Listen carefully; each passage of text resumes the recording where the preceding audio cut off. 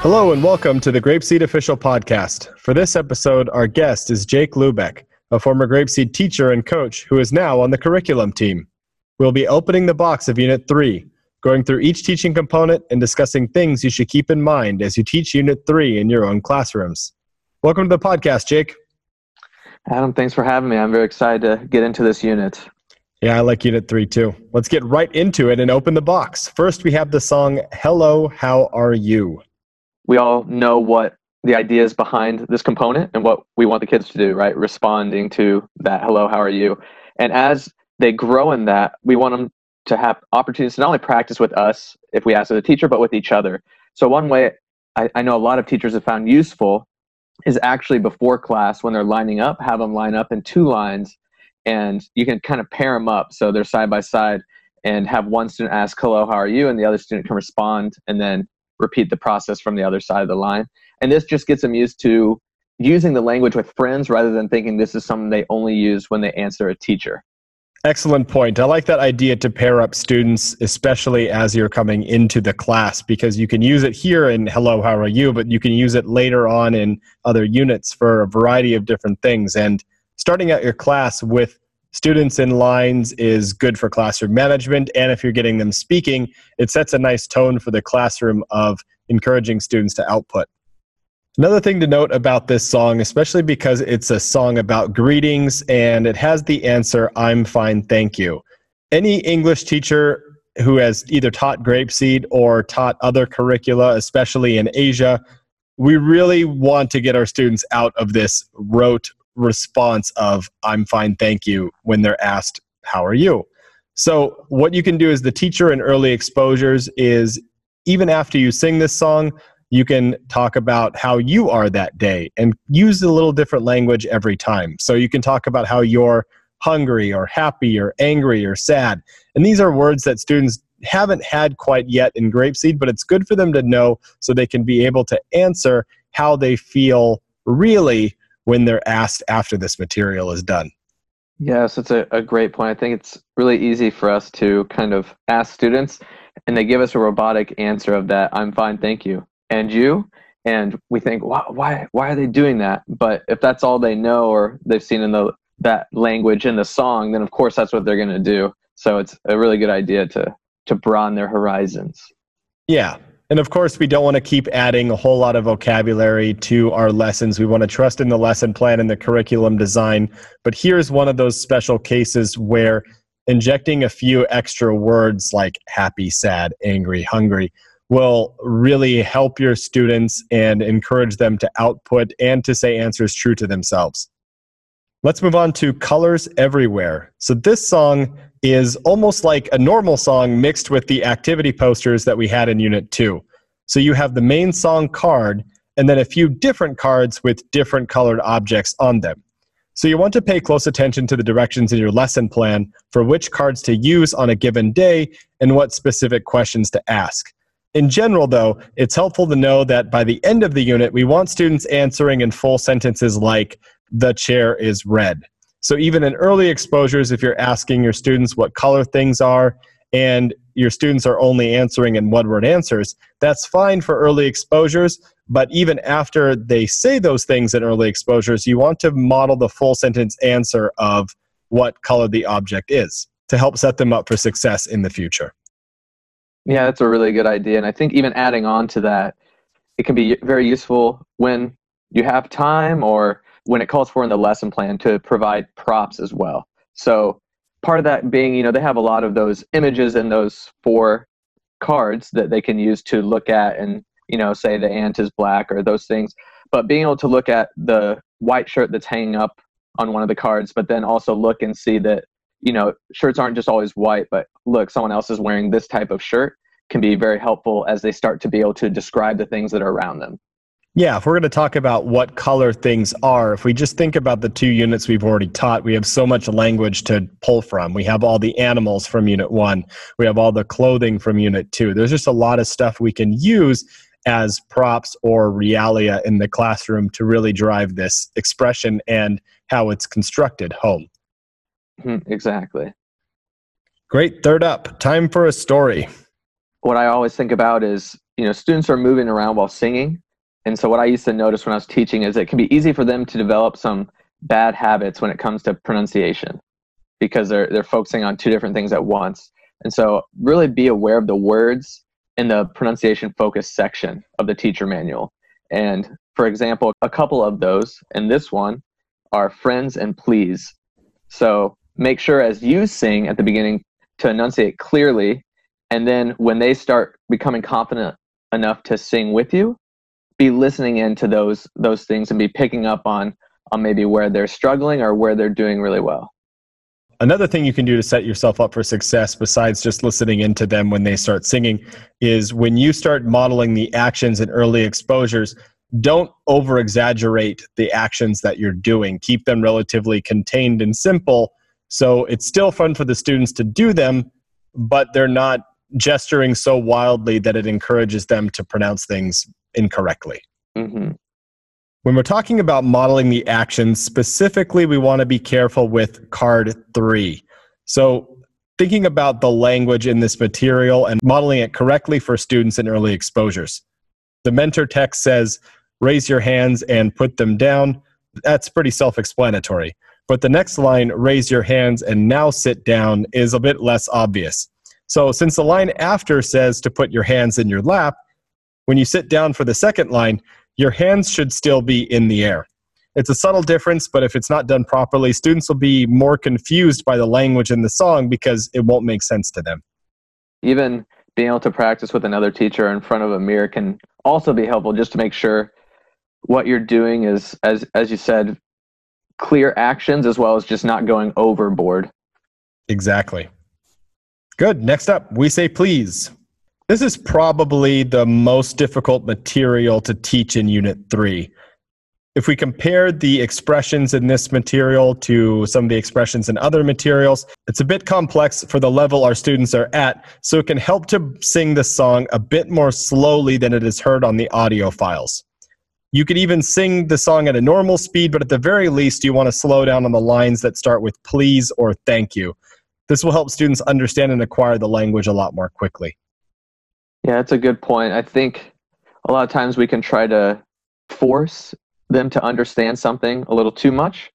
But as you said, this can be very difficult to explain or even teach. And so sometimes rather than trying to make up a situation where maybe it's not going to be so clear, or say every single time, what do we say when this happens? They might have trouble with some of that language still because it's early on. Think about situations that are happening throughout the day where you can use that. If you're with your students all day, or if you're with them in the class where maybe you have your pointer sitting down and you can point to it and then ask a student to grab it for you.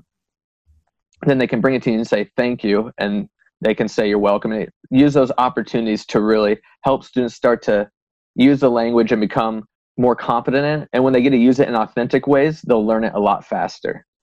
Exactly. Modeling goes a long way, not just with this material, but with all grapeseed things. So another example you can give is at the end of singing the song, you say, okay, Bobby, please open the door. So Bobby goes and opens the door. Bobby comes and sits back down, and you say, Bobby, thank you for opening the door. You're using language directly in the correct verb tenses from this material to give students more exposure to how it's used. Then, of course, if your door is open, you want to ask Jenny next to then close the door and then thank her for closing the door, right? Yeah, that's perfect. Great. Last song for Unit 3, Let's Spin. Looking at the end exposure quick check, it asks if students can verbalize the actions used in the activity. And for me, I always look at this as a time to use them during transitions or even outside of the class if possible.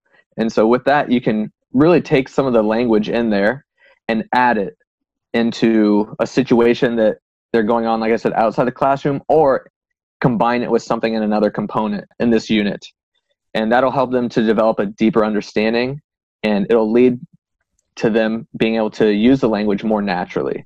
So for instance, one thing that students can often mix up is left and right, or maybe for them, you might not use reach too much right naturally. So those are things to be aware of, how you want to use those, using left and right, maybe for a transition or for asking them to grab something for you with their left hand or the right hand. But then one that I really like to use was that come together, where now that they know that, you can use that to call students towards you. So maybe you did an action activity, you want them to come towards where you are, or maybe you're getting ready to do an action activity. So you just say, everybody, let's come together. And those are ways you can use it naturally that's going to help them really understand. And then hopefully by the end exposure, start using that language with their friends and with you. Excellent. In there, you touched on left and right. So one big concept with this material is you're asking your students to look and move to the left and to the right. So as the teacher, you'll want to mirror the directions for your students here as much as possible. If you have your back to your students, it's much harder to keep them focused, and it's harder to just listen to them when they start verbalizing the activity as well. So face your students and mirror their lefts and their rights. For example, the first line is look to the right. So your students will be looking to the right. You should be looking to your left, so everyone is doing the action in the same direction. Yes, and just adding on to one thing about this is a great idea. Also make sure your students are spaced appropriately to where everyone can see you easily as well. We don't want them necessarily being too close together or one student right behind another where they can't see you in case you have to do multiple lines. Great point. And one more thing to touch on with this material is if you've taught Unit 3 before the current version of the curriculum, you'll notice that the song is a bit different, especially cards 3 and 5 here. So even if you're a longtime veteran of Grapeseed and you're teaching Unit 3 again, listen to the audio files, make sure you're practiced and up to date with the new version. Okay, that does it for songs. Let's move on to chants. The chant for Unit 3 is Yes, It Is. So this is the first chant students will have had in Grapeseed. So to help show that these are dialogues, it can help to bring in a puppet or a stuffed animal to take one of the parts. Another thing you can do if you maybe don't have a puppet or a stuffed animal you feel can actually convey it, I know some teachers like to switch which side they're holding the cards based on a question or the answer. So it's showing like they're moving to one side for the question and then they'll move to the other side for the answer. Although you want to do this subtly so you don't distract the students by having too much movement. Done the right way, it can be really effective, but if you make it into this big elaborate dance where you pause too much in between each of the dialogue lines, it can be distracting and also affect the pacing of your lesson. So if you're going to do it efficiently. Mm-hmm. And I would recommend, if you have a teacher that you work with, maybe try, even if they're not a Grapeseed teacher, just try doing it in front of them and see their reaction. They can tell what kids are going to be focused in on or what's going to distract them. One small minor point to add here for how to point effectively with this material is that, for example, the line, this is a card. Teachers will say, this is a card, and then they'll point at the card on the word card. But if you think about the sentence is saying, this is a card. So you want to be pointing at the card at the beginning of that sentence when you say this, not waiting for the end when you say card. Oh, yes, I like that. Let's move on to the action activities for Unit 3. First up, count and shout. Yeah, there's a lot going on in this one. So again, this is one where they're going to be moving around a lot. So what I would recommend is having, if you can, have each page up on a whiteboard or hang them up some way to where they're all available to you as you're going around. This will allow you to be able to use it as a reference as you do each thing, as well as keep you hands-free. And the biggest part of that is just being, if you have them one at a time, you'll have to, if you're moving around and you're holding them, it makes it difficult. Or if you're moving around and then you have to go back to the spot where they're at to flip the cards, it can become distracting. And since you're telling students to count and shout and move around, they might stop listening if you have to take time to run back and change things. Exactly. So you have to memorize the order of things. So remember that you start with touching your nose and then touching your toes and so on and so on. If we look at the name of this material, it's called Count and Shout. And getting to see a lot of classrooms, I've noticed a lot of counting, but not a lot of shouting. Of course, you don't want your students to be shouting to the point where it's distorting their pronunciation and they're not really speaking correctly and you're not able to assess it. So you want them to turn up their volumes enough to basically qualify as shouting, but not so much that it interferes with our learning objectives. Yeah, exactly. If you feel like you're starting to get a headache, that usually means it's too loud. Yeah. But if we're doing a material called Count and Shout and we're just speaking normally, then we're missing the point of half of the title. Exactly.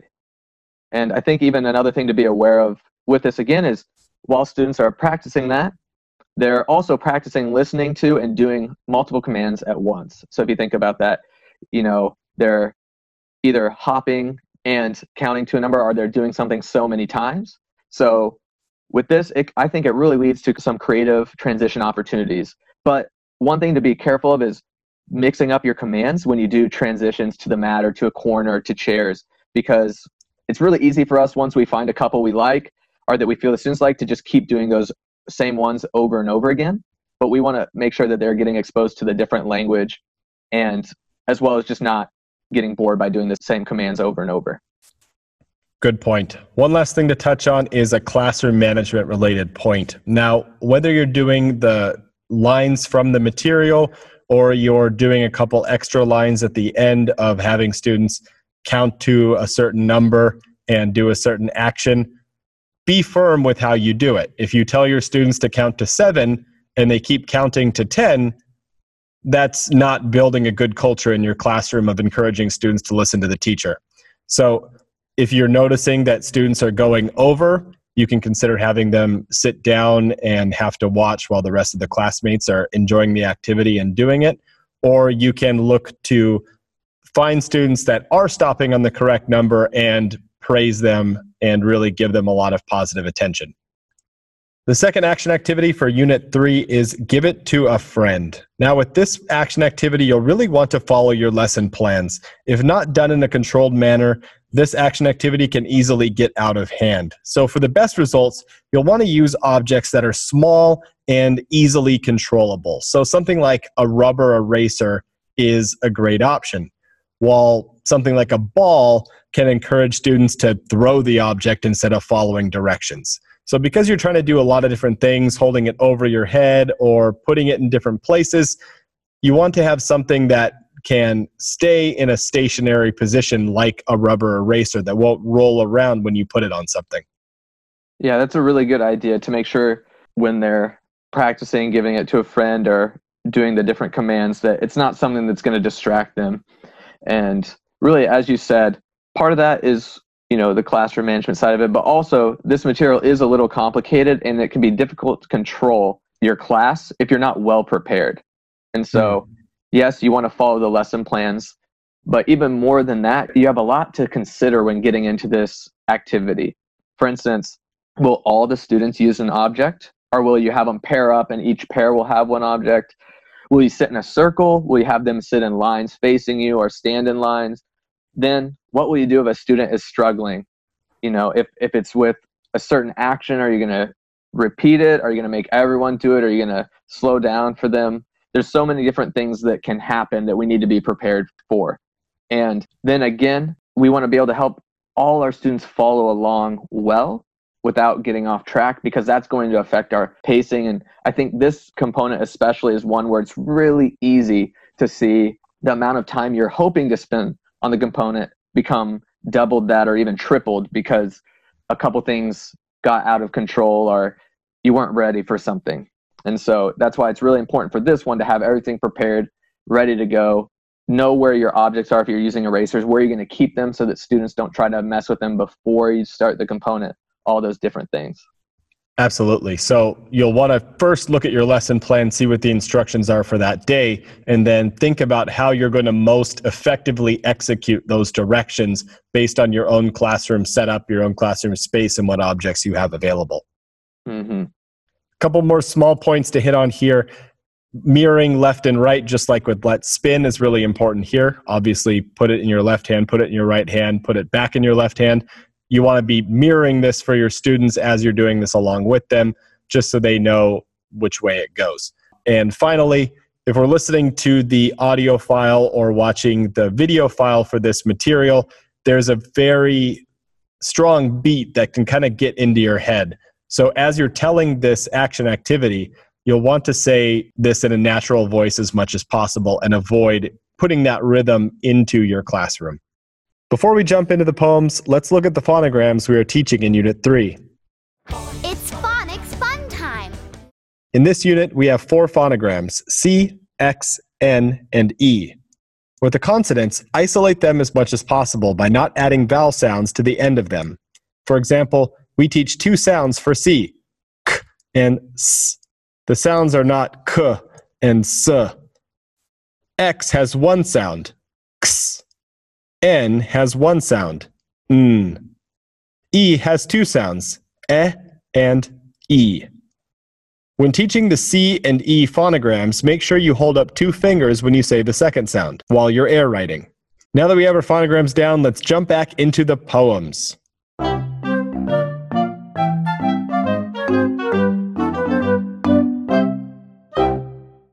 Here we have Crayons Are Fun. Really be thinking about the sounds that C makes. And so we know that one of those is similar to what they learned in Unit 1, which is K makes a K sound as well. So there are times in the lesson plans where we're going to be asked to find the K sound. If a student finds this K sound in the word like, how are we going to respond to them? How are we going to help them understand that, well, yes, that is a K sound. It's not the one we're looking for. And so these are things we're going to want to be aware of. And you'll see that as we get to other poems as well, that, you know, some letters have similar sounds. And so how are we going to help students really become more aware of the sounds that they're hearing and how they can be multiple letters, and then helping them to start see when and where they'll put those letters in.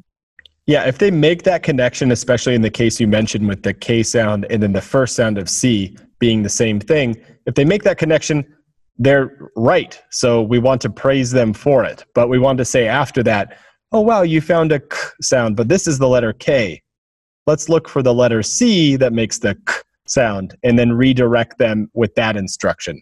So you're praising them because they are technically right in this case, but they're not necessarily going for our learning objective. So we want to redirect them to set them up for success in that vein.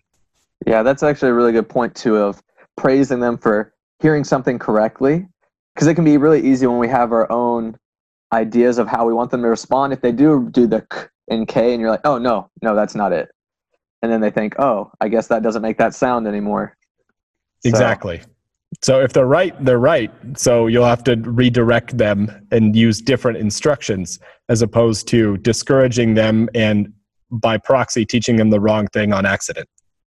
If we look at the language in this material, we have the phrase 1 by 1. Now this can be a little tricky for students to understand. So modeling it with markers on the whiteboard is a really simple way to convey the meaning here. So you can say something like, see, boys and girls, we use markers 1 by 1 as you draw a line with one marker and then the other. We don't use them 2 by 2 as you hold 2 markers in your hand at once and start drawing lines, because your students will look at that and they'll know that that's funny. So they'll understand the concept of 1 by 1 just by that little demonstration. Yeah, that's a really good point. And that's something I think it's very easy and quick to do. So you can really add to that and to their experience as they start doing this poem by just doing a quick demonstration rather than trying to explain what 1 by 1 is. That's a really simple one. I like that idea. Another thing to be thinking about is how are they doing with the previous phonograms? So we know that, yeah, they're only in Unit 3, but these poems are actually reviewing some of the sounds and letters that they've learned in the first 2. So are they able to apply the knowledge and ability they've learned from the previous 2 units in this poem, or do they need to review some of those sounds and letters?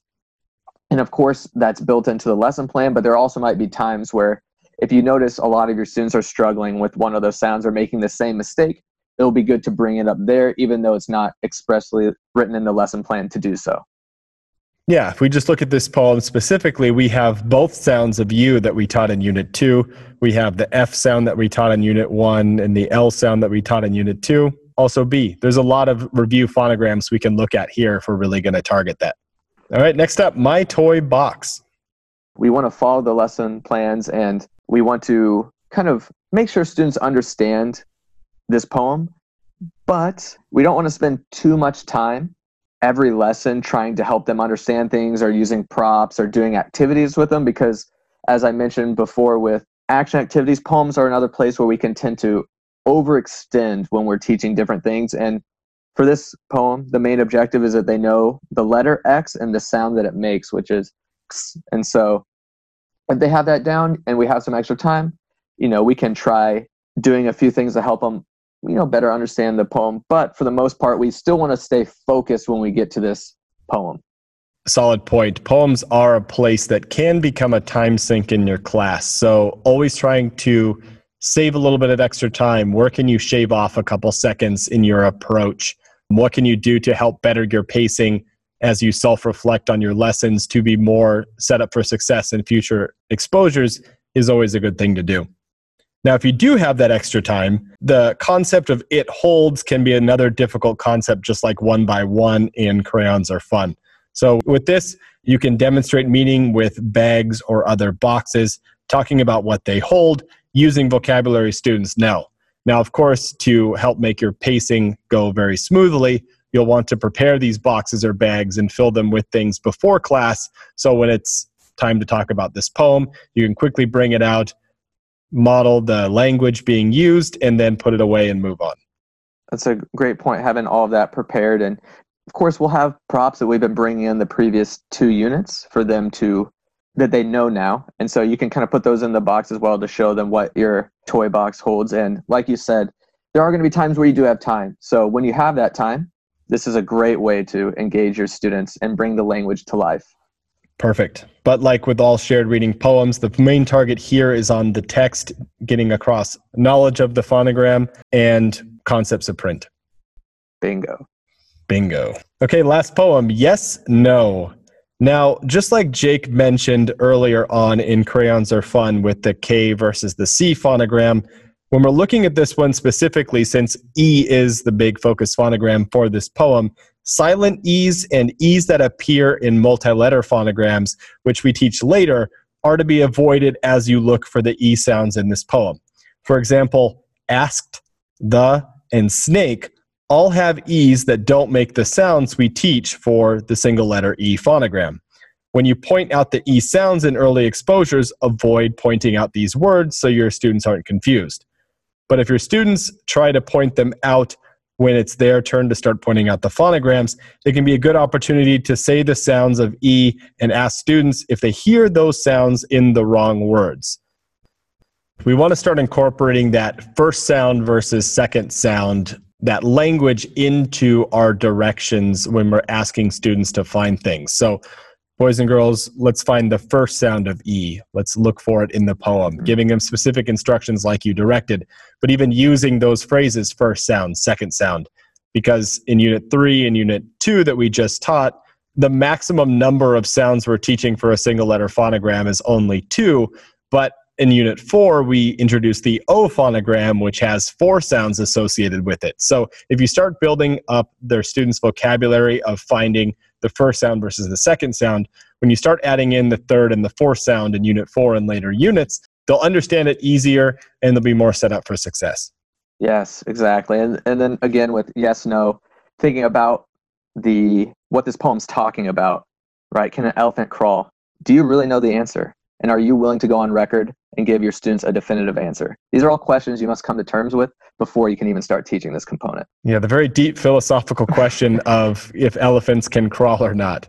It's a good point. We're joking, but it's a good point that ties into your comment that you made about My Toy Box, where the focus of these is on the text, on concepts of print, on phonological awareness. If we can quickly convey the concept and the language in the material, great, we want to do that as well.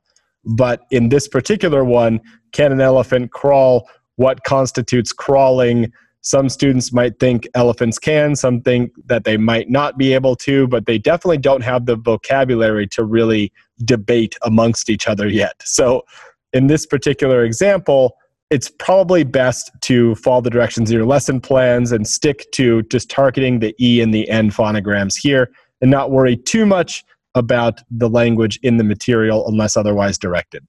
Wise words. That will do it for poems, so let's move on to big books. First up, Black. Yes, if we remember from the previous unit, one of the big books there was 2. And so in that, it talks about having 2 of many things.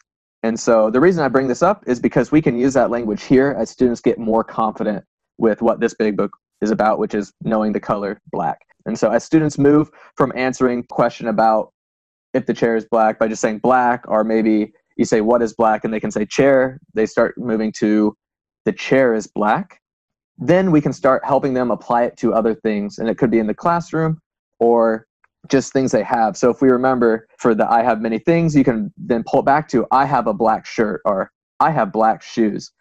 Now, not all students are going to be at this level when you want to do it. So it's definitely going to help to model these things earlier on, and so they can get a feel of how to use this language and start to really understand it all. But one benefit of doing this is going to be that they'll start to see that what they learn from 2, the Big Book 2, and what they learn from this Big Book Black, they're not just individualized parts, but they all fit together to form authentic communication. Exactly. Great point. So this particular material is a really good reminder of why we should be checking our teacher manual to look at the quick checks and the learning objectives. If we're just looking at the text in the material itself, we have the mentor text saying black is the color of many things, black is the color of many things. So your first reaction might be to think that our goal here is black is the color of blah, blah, blah. And that's the sentence that we're targeting. But if you look at the end exposure quick checks here, what we want students to answer with is the hair is black or the chairs are black. So we're not necessarily following the exact expression in the text. We're more linking this with colors everywhere as opposed to the actual mentor text in black. So if you're setting your students up for success, if you're asking those questions on those extra poster cards, you're modeling in early exposures the full sentence answer, your students can make that transition here in black because of what you've been doing in colors everywhere. I really like that point of connecting it to colors everywhere and the language there, because as you said, even though the mentor text is black is the color of many things, I think if we were talking to each other and you told me, black is the color of my shirt, I would think something maybe happened to you. I'd be a little worried about why you're talking that way. Yeah, I'm not going to go home and write some sonnets in my Victorian era. We're going to try to use normal speech as much as possible, normal current speech. All right, next Big Book, 3. I know it's probably hard to figure out what the focus is, but of course, that's on the number 3. But also being able to distinguish the amount of things by color, right? So for the birds, right, we know there's 2 different colored birds, and so they're going to be able to say that as well. But there's even more I think we can do with this, because we can use language from a component we talked about earlier. And I'll get into that in just one second. So this is one of those times where you can show how to naturally use please and even thank you. So if we remember, before we said that's a really difficult concept sometimes to teach, but this is one right in 3 where please, oh please, come flying down. One thing you can do is, if you have it, you can kind of show it by moving the Big Book of birds flying down, and you can say, oh, thank you. Or for other opportunities where you can say, please do this, as Adam mentioned before about opening or closing the door, and then after they do, say thank you. One other thing I like to do is for transition, is to ask them to do something for the transition. So I'll say, please do this. And then when they once they get to the mat or to the chairs, I can say, oh, thank you, or thank you so much for that.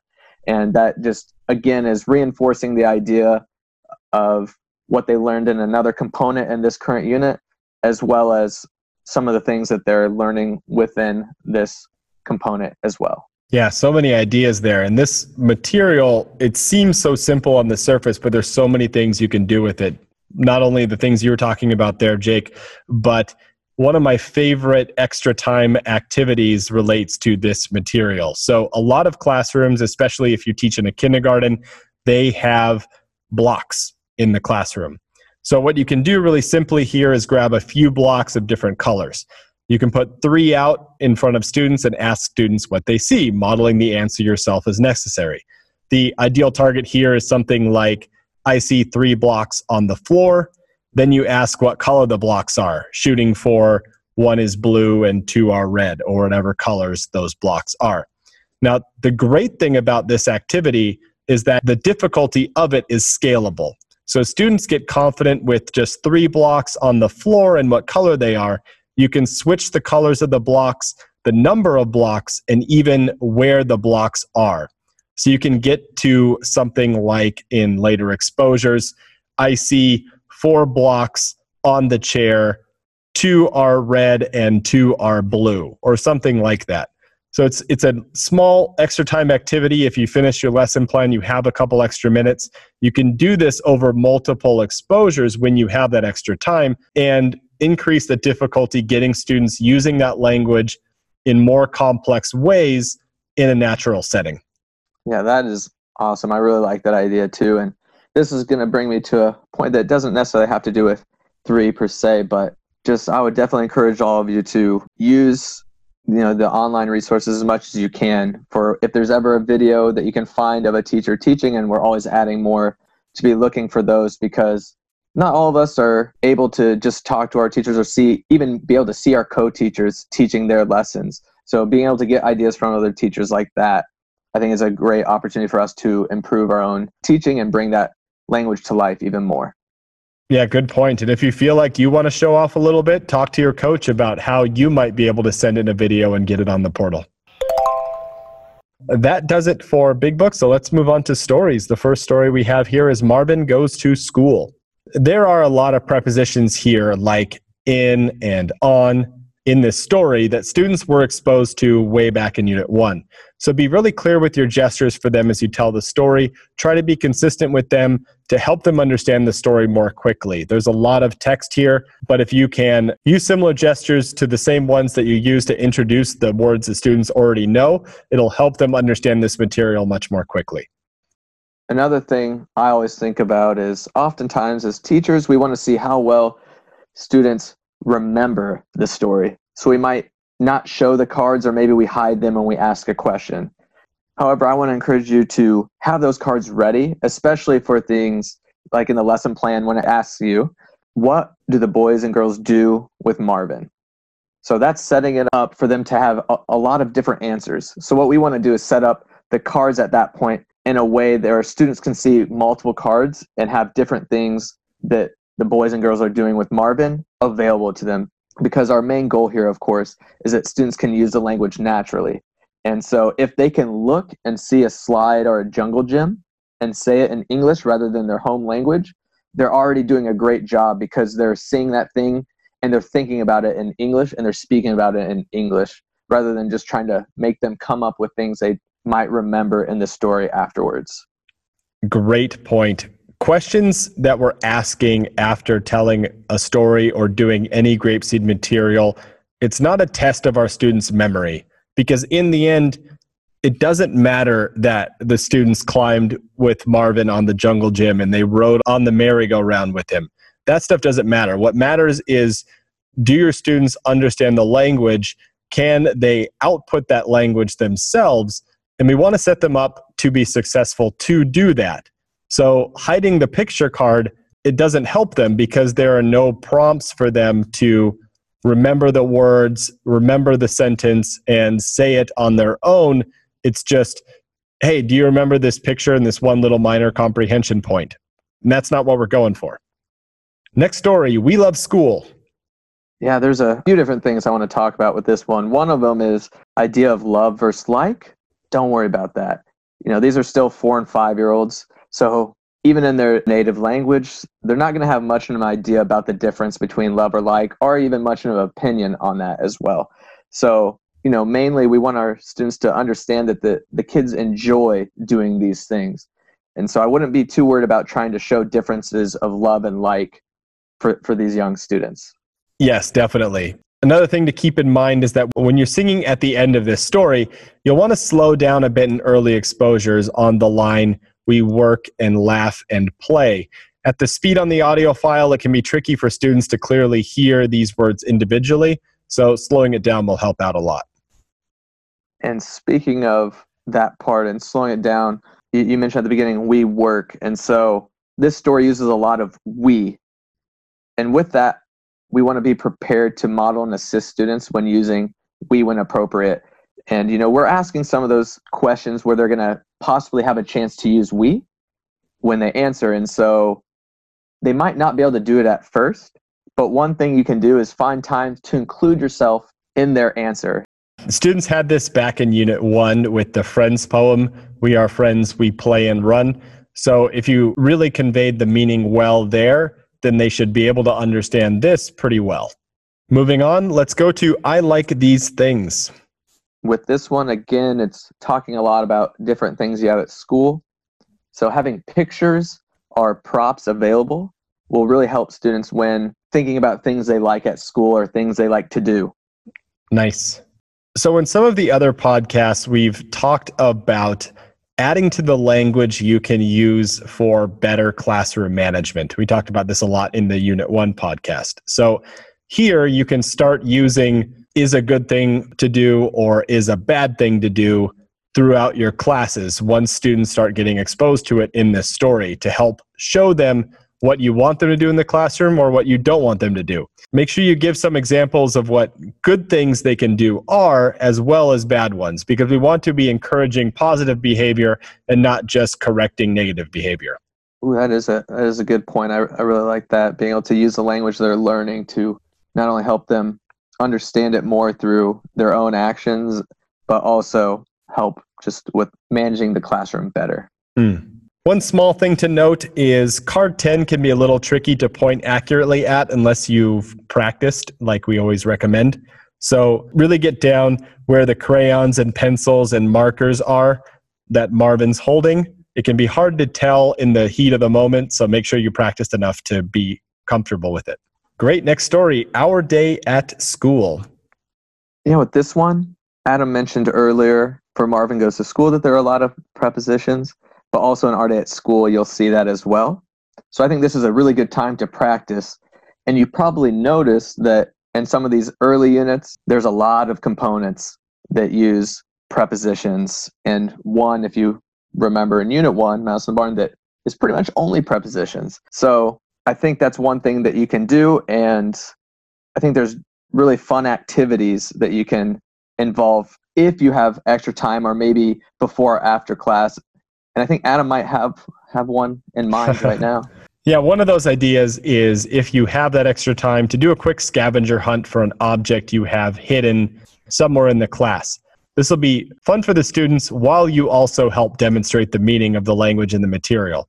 So you can ask one student at a time to look in a few different places while the others watch, ending with an object being found after a couple example sentences. Then at the end there, you can talk about what you found as this language is in here too. So boys and girls, what did we find? We found a pencil in the trash. Exactly. That's just a really fun activity that gets them to use the language from the story. But you might also be thinking, well, what if I don't always have that time available? Or I can't gather my students before or after class because they need to run off to another class. There's other things we can do as well. And so, for instance, a simple one can be during a transition, you can ask them to hop to the mat and then say, oh, where did you hop? And then they can say to the mat. It's one simple thing. Great. Nice idea. For this one as well, we've talked about practicing our gestures or making sure we're aware of certain cards because they can be difficult to point to. But I think especially for Our Day at School, there's a lot of different things going on each card. And so if we look at it, even at the beginning, it's talking about we only have erasers, we want to make a book, and we need some other things. We help us go and look, and then it goes over them. But then as it goes, you start talking about where you looked or where you didn't find them, how you're going to look some more. So being ready to know which things you're going to point to, or maybe which things you need to use a gesture for, because that's going to be a way to express it more clearly. So looking through those cards and knowing those things will really help you to tell this story more effectively without just trying to read it right off the card and sounding a little monotone and boring. Yeah, solid point. So if we're looking at the mentor text here, where do we want to point and where do we want to use gestures? So if you look at card 3, we looked in the trash. So you want to be pointing in the trash. That will be the most simple way to convey that concept. Or we looked out the door as you're pointing kind of out the door on the teaching card. Or if you have a door nearby in your classroom, you're pointing at that. But when we get to something like card 6, and we looked around the school, we walked, we skipped, and we ran. You can't really point for walked, skipped, and ran. So you're going to want to use gestures there instead. So as you're practicing this unit before you start to teach it, think through each of the cards, each of the lines, even each of the sentences and decide what you think is the best way to convey the meaning, whether it's gestures, pointing, props, or using a facial expression. And that brings us to the Johnny Bear story for Unit 3. Johnny Bear helps his mother. Yes, and I know we mentioned this earlier on about when you're teaching black, you can relate it to the colors everywhere. I think for this one, if you have time, and in the lesson plan there'll be some time to ask a few questions like this. But even if not, if you can find some extra time to do this, you have the different clothes being hung up, and so being able to point to that and ask the students what they see, they not only get to practice with the I see, as before, blue pants, let's say blue in the color, but they're recalling language from the previous unit about pants or other articles of clothing. And so this is a really great opportunity to review that language while simultaneously applying what they're currently learning just all together. One more thing I want to add on to all of this is just another thing to be aware of when we teach the Johnny Bear stories is that, yes, they're a review, but at the same time, it's a review of the language they've been learning. So we shouldn't expect or force students to be able to say the whole story from the beginning or even sometimes at the end, because that's not going to be the main focus of this story. I know for a lot of us, we want students to be able to say it, and that's great, but we don't want that to become our main focus because this can lead to students losing confidence or just causing this story to take too much time up, resulting in us missing other components or some students becoming bored. Yes, all the Johnny Bear stories are a complete compilation of the vocabulary and the expressions we're teaching in the entire previous unit. So if we compare them to a normal story, let's say Marvin goes to school here in Unit 3, there are specific expressions and vocabulary that we're teaching in that one. So the length of that material isn't as long as a Johnny Bear story because we're teaching everything that we taught in the last unit. So your students really aren't going to get to the point where they're able to recite the entire material from memory unless they're really excited about doing their REP every single day. So we don't want to expect them to get to that stage with this material. We want them to be confident that they understand this going into this new unit and just to have a nice review of all the language and expressions that they've learned. Okay, well, that will do it for Unit 3. Thanks again for joining the podcast, Jake. Thanks for having me. I was really happy to be able to come on and talk about Unit 3. It's a really fun one. Yeah, I like it a lot too. As always, thank you for listening and good luck in the classroom. Hey everyone, do you have a question about grapeseed that you would like answered on this podcast? We will do some occasional mail carrier episodes where we answer your questions, so feel free to write in. You can email the show at mailcarrier@grapeseed.com. mailcarrier@grapeseed.com. Keep in mind that we may not be able to answer everyone's questions on the podcast, but if you leave your contact info, including your country, we will make sure to get back to you, whether it is on the podcast or in a follow-up email. We look forward to hearing from you.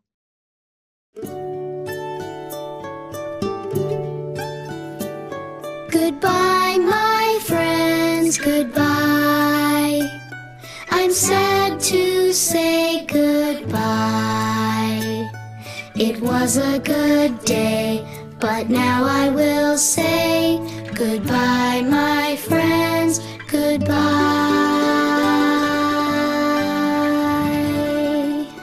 Goodbye, everyone.